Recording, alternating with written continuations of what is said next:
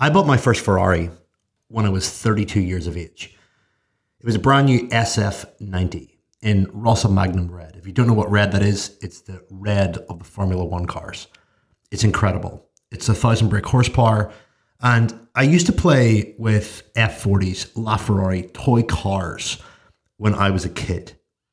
I used to slide them along the carpet, throw them down the stairs, put them on my bookshelf. In fact, I had posters of Ferraris. I had flags of Ferraris in my bedroom. I would always look at the TV and watch Michael Schumacher in utter amazement. Every time that I was going to school, or every time I was even driving in my parents' car, and I saw Ferrari, my little heart would jump a beat. I would get excited. I would get frantic, and I would observe every little detail about the car. Now, whenever I picked that Ferrari up, I remember feeling a mixture of emotions. I was excited. I was full of fear because it was a £500,000 car and I was afraid of crashing it. It was extremely powerful and I knew it was way beyond what I've ever driven before.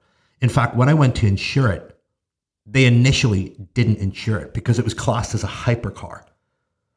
Not a sports car, a hypercar. They asked me how I got racing experience, etc., etc. And I remember having to ring around and ask for a few favors to get that insurance through. I also felt an element of shame. There was a little part of me that just doubted what other people would think, whether or not I really deserved this, what would people say? And I'd always heard from very successful people throughout my upbringing and just observing ultra wealthy people, which I love to study, that they don't talk a lot about their materialistic things. You can really tell how long somebody's been at a level based on how much they posture. So you can really see a lot of this new internet money and people making quick money online with trading and cryptocurrency and personal growth and personal development really just flex and flaunt their materialistic success left, right, and center because they haven't had it before. Somebody who's brought up with wealth, somebody who's essentially aware of what it's like to drive a Ferrari, live in a big house, doesn't make a big deal about it. And there's an element of class about that I really, really like, is that they don't go out of their way to get approval from others by posting all their materialistic success, because at the end of the day, it isn't really the stuff that makes you happy. Now, back to the car story. Whenever I first picked it up, I went down with my mom and I went down with my wife.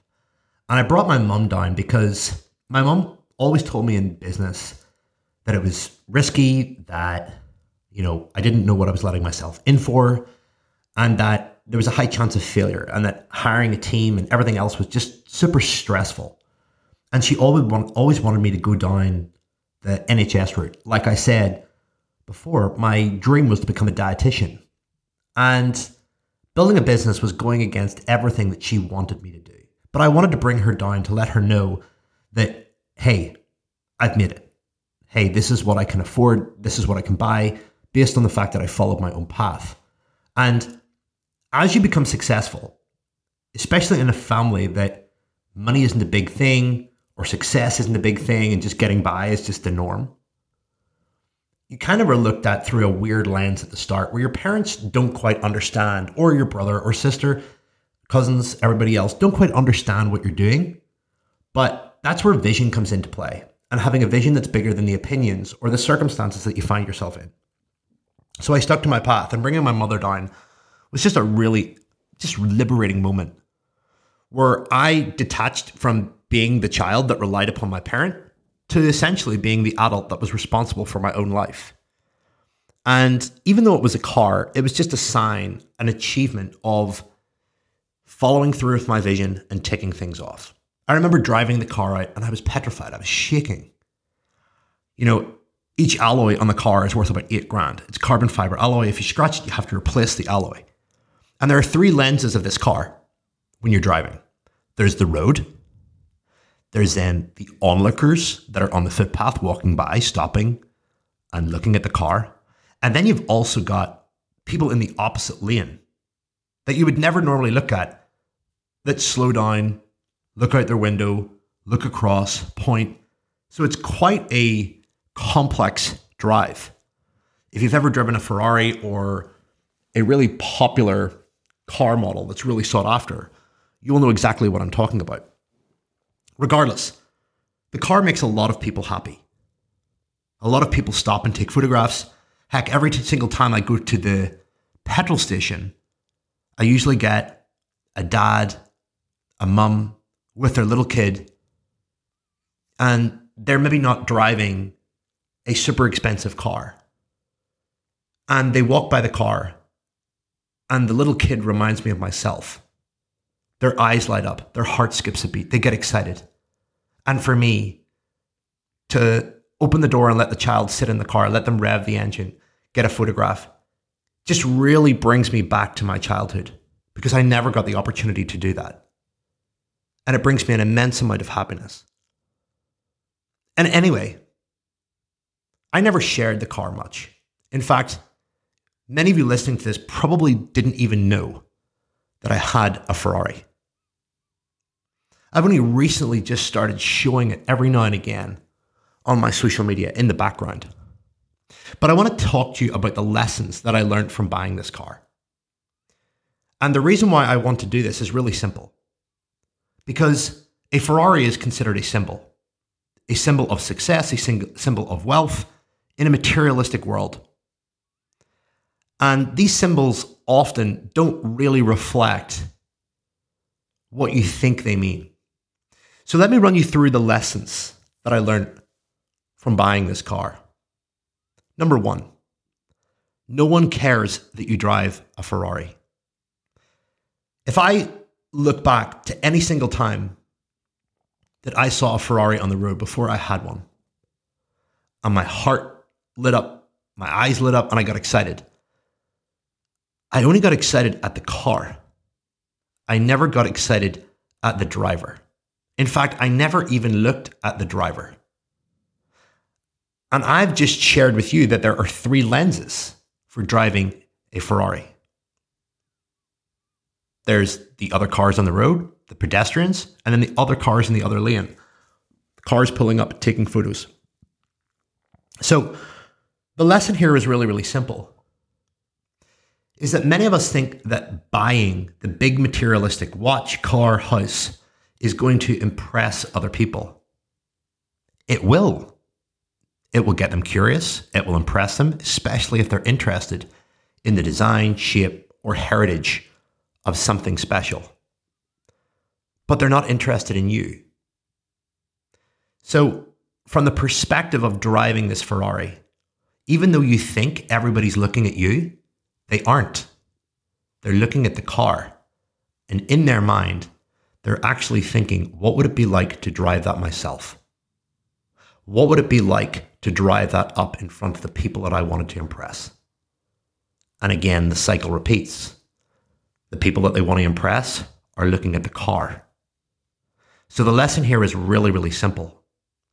If you think that you need designer goods, a watch, a house, a car to make other people happy or to impress them, the fact of the matter is they don't care. And that's why it's so important that you buy things to make you and the small list of people in your life that you really want to make happy. So understand that buying that car needs to be put through the lens of, who am I buying this for? Am I buying this for my ego to impress other people? Or am I buying this because I really want to savor it? I want to acknowledge it as an achievement, and I want to share it with the people that really matter to me. And the people that matter to you are probably people that you could count on your one hand. So this is a really important lesson the next time that you go out to buy something. The list of people that you really want to impress, the list of people that you truly, really love is small. The list of people that you really know is small. So when you're making decisions, focus on impressing yourself and those people, because everybody else doesn't care. Spending your whole entire life wanting to impress other people by buying things, watches, handbags, cars, houses, holidays, saying that you're staying in a fancy hotel, all the backdrop stuff that you put in your social media. Nobody cares. Nobody cares. And that's very liberating. Lesson number 2. The biggest myth ever told is that for you to be wealthy, other people have to go broke or be poor. So when I bought this Ferrari, I was actually scared initially of sharing it. What would my clients think? Is this where all the money's going? What would my team members think? Are we building something just for him, or are we building something with him? Here's what I realized about that. I'm the best in the world at building fitness businesses. My clients need me more than I need them. I've got skills and talents that have taken years of lessons, defeat, education, training, mentoring, mistakes, all bundled into my mind. And I can share those. I can put a price on those. I have enough evidence out there that I can do it. I've done it so many times. On the team front, well, if one team member is going to get disgruntled at me buying a Ferrari, they're not a team member. A business is a sum of parts. It never relies on one person. There are multiple departments: marketing, sales, client journey, client delivery, all of those things. So for somebody to be unhappy is a part of the machine. And if they're not happy at your success, what is the point of them being in the proximity of you? It's pointless. And on top of this, I really just realized that I'm very talented and very skilled. And for somebody to catch up with me and essentially match me with the Ferrari is going to take a lot of work. So the deep inherent fear that I had of, if I show this Ferrari, other people are going to want to outwork me. Other people are going to want to have the same success that I had. I then realized that very quickly, I need to get better and better and better and better and better. So this is forcing me to evolve.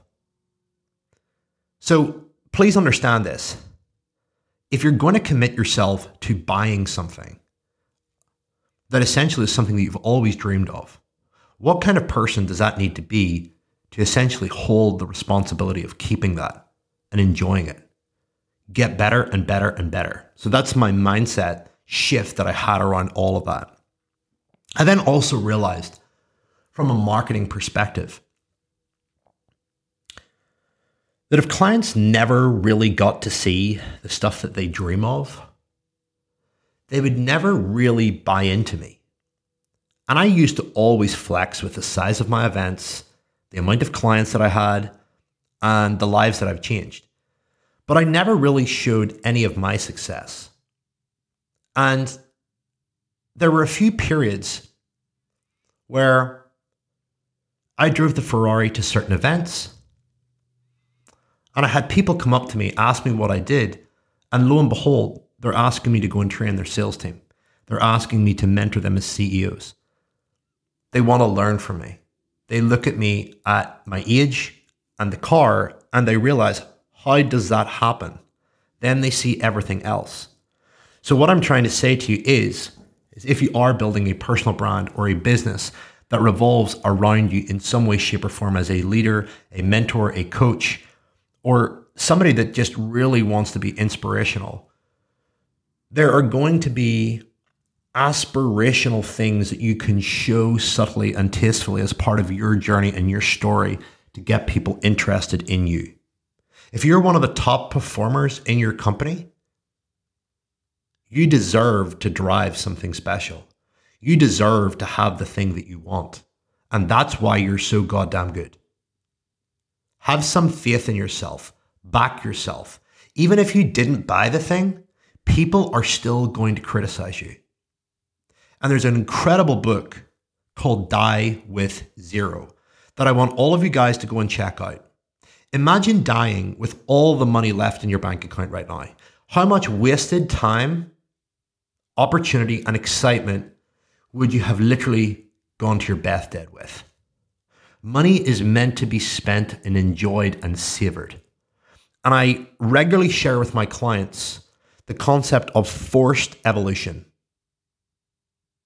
Whenever you buy something like a big house or you go on a holiday or whatever and you empty your bank account, it just forces you to work harder.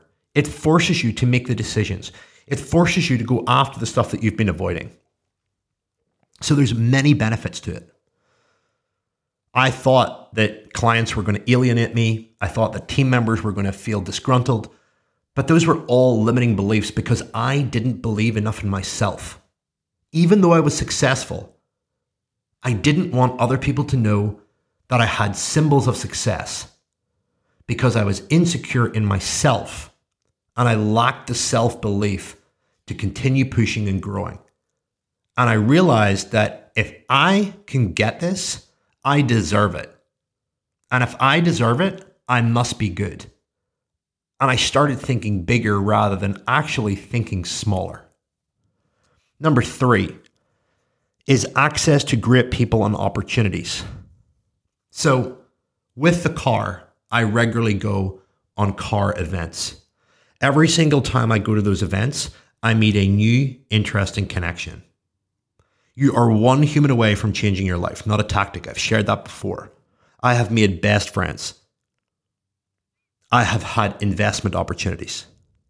I have had opportunities that I never would have had if I didn't immerse myself in the circles with other people that are interested and have those cars. And I can share with all of you now that I have made the money back for my car threefold with the people that I've met, the investments that I've made, and the opportunities that were created from the car in the first place. So, I want you to think of something that you really want to have in your life, whether it's a big new house, a car, a watch, a piece of jewelry, a bag, I don't know. We all have unique tastes. And I want you to get clear on exactly what that is. Get clear on the thing that you want right now in your mind. It might even be a relationship. It might even be a new partner. And the final question that I want to leave you with is this. What kind of person has that? What kind of person has the very thing that you are seeking? How do they behave? How do they show up? What would they do right now when you take into account all the things that you could be doing to grow your life? What would they focus on? What would they stop? And what would they keep doing? Think about those activities. Get clear on that individual. What kind of person has the thing that you want? Start behaving like that person immediately. Hey, I really hope this podcast has taught you something that you never knew before. I really want to challenge your thinking and expand what you believe is possible for you and your life. And I would really love your feedback. If you're on Apple Podcasts, Spotify, or YouTube, it would really mean the world to me if you could just go and leave a review, click like, and a comment around what you love about this podcast. This gives me the feedback to know that I'm doing a good job, and it also gives me the credibility to go to the best in the industry in entrepreneurship, personal growth, finance, and just pure life wisdom to dissect their thinking and share the lessons with you. If you like my style, how I talk and how I dissect things and how I think, then this channel is going to be a valuable resource in helping you live life on your terms. And I want to make sure that it is the best possible material that you can put in between your two ears every single day. It would really mean the world to me.